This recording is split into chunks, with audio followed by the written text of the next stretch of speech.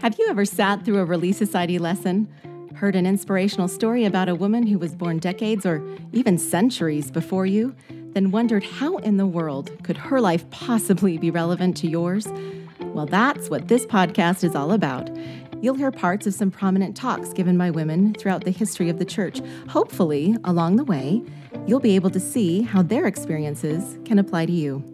Welcome to the Latter-day Saint Women Podcast. I'm your host, Shaylin Back, and today I'm here with Kate Holbrook, who is the manager of Women's History in the Church History Department, and Katie Perez, who's here to share her thoughts about this discourse that we've all read. So thank you for joining us. Thanks for having us. The talk that we're going to talk about today is called Gaining Light Through Questioning by Sister Julie Willis, and it is included in the book At the Pulpit, which is a compilation of discourses given by women throughout the history of the church. As this is one of the very first podcast episodes, Kate, we'd love to hear a little more about At the Pulpit, what it is, why it's important. Sure. At the Pulpit is a collection of women's discourses from the earliest days of the church up until most recent days of the church. To put this book together, my colleague Jenny Reeder and I went through and we found every talk we could get our hands on. We were looking through old Relief Society minute books, old Relief Society magazines, conference reports, area conference reports, everything we could find to find talks that women had given. And then we looked for those talks that had real theological analysis in them, that were gripping, that felt important. Those talks that after we read them, we wanted to go post something on Facebook or tweet or call our mom, and tell them about the talk. So that's how we chose which ones ended up in the book. Oh, great. And I love that you said that, because with this talk, I did call my mom and I did tell her some things that I got out of it. So that's perfect. Let's talk about Julie Willis. What's her story? Julie Willis is a scientist. So her whole professional life is geared around the skill of asking questions and learning how to ask questions and pursue answers skillfully in a way that builds understanding for everybody, including her. And she credits her parents with helping her with not squelching this tendency in her when she was little, because she's a geologist, and even as a little girl, she loved colored rocks.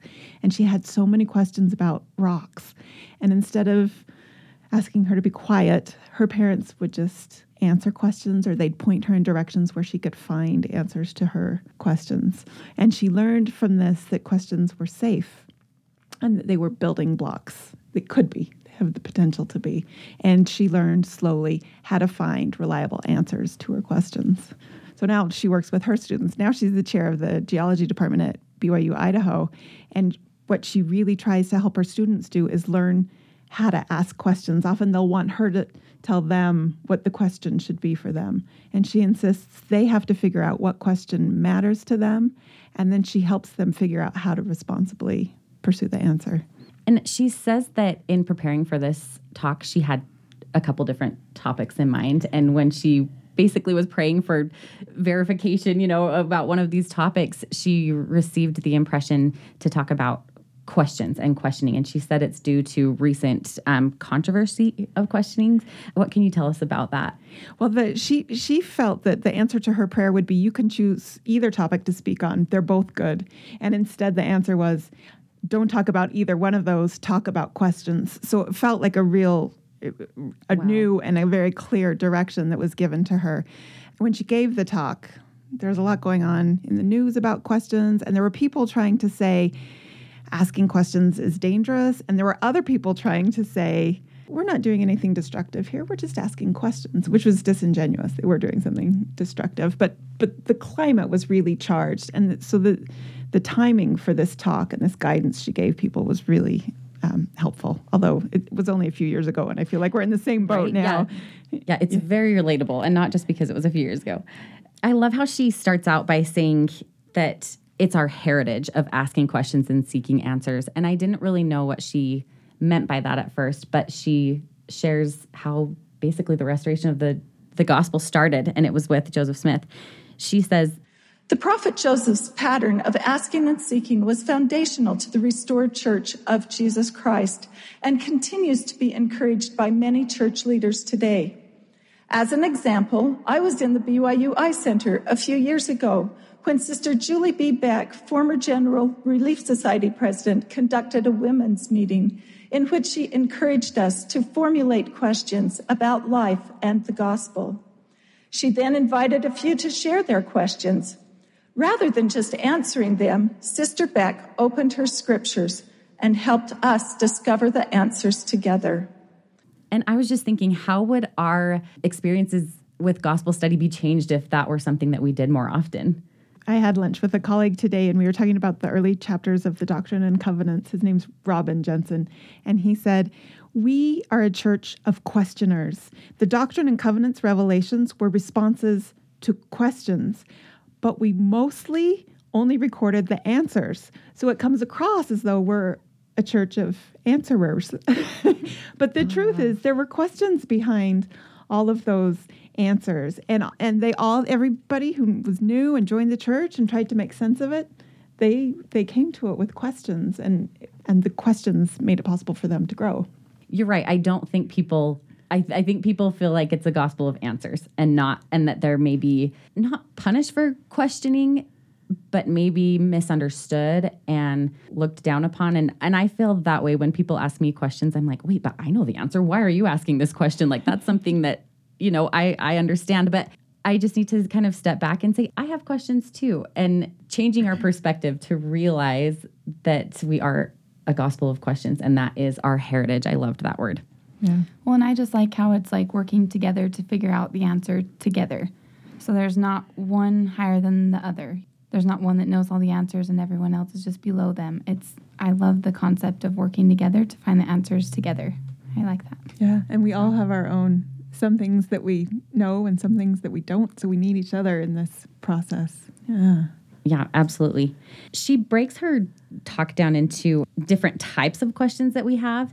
And one of them that she says is questions on gospel doctrine. And I think that's something that's very relatable today. And she suggests taking gospel questions to the temple each time we attend. And that to me was a little bit overwhelming because when I go to the temple, I'm like, oh, now I have to think of a question. I can't just go and get answers to prayers or, sit peacefully and enjoy, which she said that she does. But I was thinking it could maybe be the same doctrinal question that I go to the temple with for years. Do you know what I mean? There's so much to learn.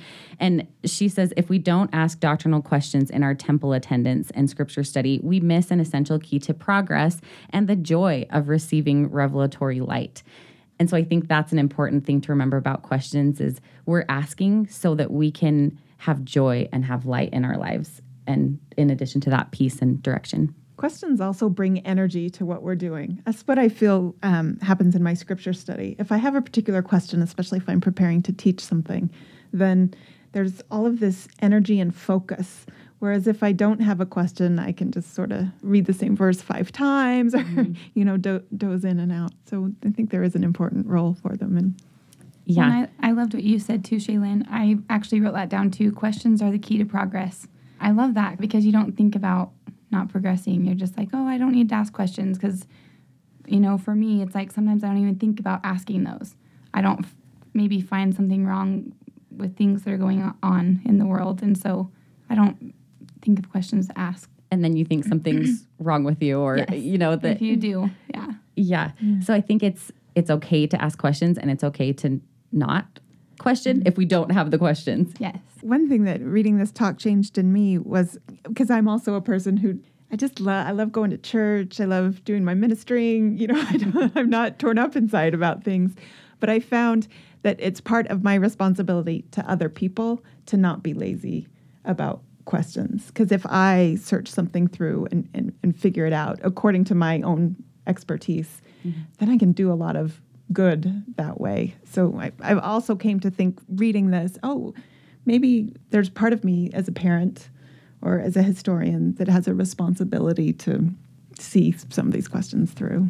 I think there's a danger when we talk about asking questions about comparing our level of understanding of the gospel with other people's and their ability to receive answers in specific ways when we're not receiving those answers that, as quickly or in the way that they do, especially when it comes to questions that lead to guidance. So when we're deciding where should I live? What job should I take? Where should I go to school? Depending on where we are in our lives, some people get very specific answers to those questions, and most people don't. She points out that that's rare. And so I think she is giving us kind of a caution that sometimes you won't get an answer. Your answer will be silence, but that silence can be a strong vote of confidence from the Lord. And I thought that was such a neat concept when you're struggling, thinking the Lord's not answering my prayers.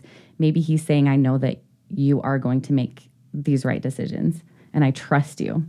Mm-hmm. As we've moved and prayed about different houses to move to or jobs to get, it's like sometimes I think that the choice that we make, Heavenly Father's like, and that's okay. Whatever you decide, that's a good choice. But I have felt that at times if there's no answer that I'm getting, I'm like, I need your help. Where are you? Yeah. So I think it's helpful that she puts choices or questions in categories. So those kinds of direction questions, we don't get an answer. It can be a vote of confidence. Yes. If it's a doctrinal question, we might still not get an answer, or it might take a long time to get the answer. And she talked about how she had to learn you don't have a tantrum. Mm-hmm. You don't shut down. You don't put the whole gospel on a shelf if you need to put the question on a shelf for a little while. But you have to approach these questions that end up being long-term with some maturity and just give them the space they need. She talked about a question she had when she was young. She was prayerful about it, and when she'd see something relevant to the question, she would take it in and make sense of it. And she thought that she had answered this question for herself. And then when she was preparing her talk, her daughter sent her something to read that was unrelated, and it filled in an additional missing piece. So she felt like now this thing that had been a source of discomfort, this question that she'd had for decades, was now a source of brilliant light in her life because of the patience she'd put in and the work she'd put in over a long time. One thing that I thought is, how can we be patient while it sits on the shelf? Yeah, that's a good question. My question. Well, I love that you said that, because that was one of my favorite parts of the talk, is to put the question on the shelf and not the gospel on the shelf. Yeah. Because I believe she says you should be still going to church and fulfilling your callings and responsibilities. And by doing that, you're not a hypocrite.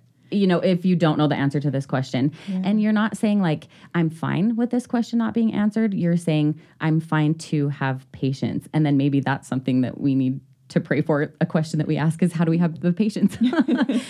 But I loved that. And then sometimes she says that the answer to the question can be, I don't know. But maybe it's not, I don't know forever, which I thought was important to remember, is that sometimes we don't know, and we might not know for years to come until we are more spiritually mature to be able to understand, and when it can be a bigger blessing to our life. Yeah. And sometimes answers come. Yeah. It's not always a years-long process. Right. Sometimes I'll be praying to understand a scripture because I need to teach it in gospel doctrine class, and I'll pause and listen, and there it is. It just comes to my mind. So one time when I had been praying to see if I wanted to go on a mission, and I was seeing if that was something that was in God's plan for me and was going to be part of my life. And I was eating a bowl of cereal and the answer came when I was reading my scriptures, and I had the spoon halfway to my mouth. I just remember it hit me. And so it's neat and reassuring that sometimes that is a way that we do get answers. Yeah. It can be immediate. What was the answer? The answer was yes. And I went, and it was great. So another category of questions that Sister Willis talks about is questions about human suffering. And a lot of times they do start with the question, why? Why is this happening to me? Or why is this happening to my family or somebody I don't know, or the world? Why? And she kind of gives this example that it's like, why was my prayer to find my car keys answered when I lost them? But why are my prayers not answered when I'm asking to find a spouse? These more heavy questions. I think she illustrates the point that sometimes the why has nothing to do with you or with Heavenly Father. Why? Well, because the man was driving drunk, and so he hit your mom, or your body makes cancer. So the why is just because, but God can be with you in the why. But there are, and this was a little bit new to me to think about, there are why questions that you can get an answer to but she makes the point that it's a very individual answer. And she said that her father was a physician, and it was very important to him never to say a why, give a reason to one of his patients for their illness. It wasn't for him to say, but somebody who herself is experiencing an illness can come to an understanding of what role this suffering might play in her life. But it's not our business to define the whys for each other. But she did give me hope that there is the possibility of finding that answer. Yeah, I love that. Thank you for sharing that. Because that's helpful for me too, in that I might have the same illness as somebody else, but our whys could be completely different. And I think that's important to have empathy about that. As we conclude, I just want to share this last quote from Sister Willis's talk. She said, I affirm that questioning is part of our religious heritage, that there are many types of questions that can bring light into our lives, and that asking questions, even about difficult subjects, is not taboo. Open dialogue and sharing insights on similar struggles are part of building a community of saints. And I just think that that's important to remember, that we are trying to build one another up as we build the kingdom of God, and having questions is part of that. So today, as we've talked about this talk, Gaining Light Through Questioning by Julie Willis, it's actually a bonus chapter in At the Pulpit. And Kate, I just wanted to ask you, why do you think this particular discourse is included in At the Pulpit? Sometimes questioning gets a bad rap, or it's equated with doubting. And we thought this talk was really important for us today to be able to look at both the guidance it gives us on how to ask effective questions, how to find good answers, and just the insight that questions can be a really positive opportunity for growth, depending on how we approach our questions. And we just encourage you to read this full talk. These talks are available in the book At the Pulpit, and you can find this book on your Gospel Library app. It's available in English, Spanish, and Portuguese, and it's also available online at churchhistorianspress.org. And thank you so much again to Kate and Katie for sharing your insights. We were very lucky to have both of you here with us today. Thank you for joining us today. My name is Shaylin Back, and we hope that you join us next time as we continue talking about the powerful discourses from Latter-day Saint women.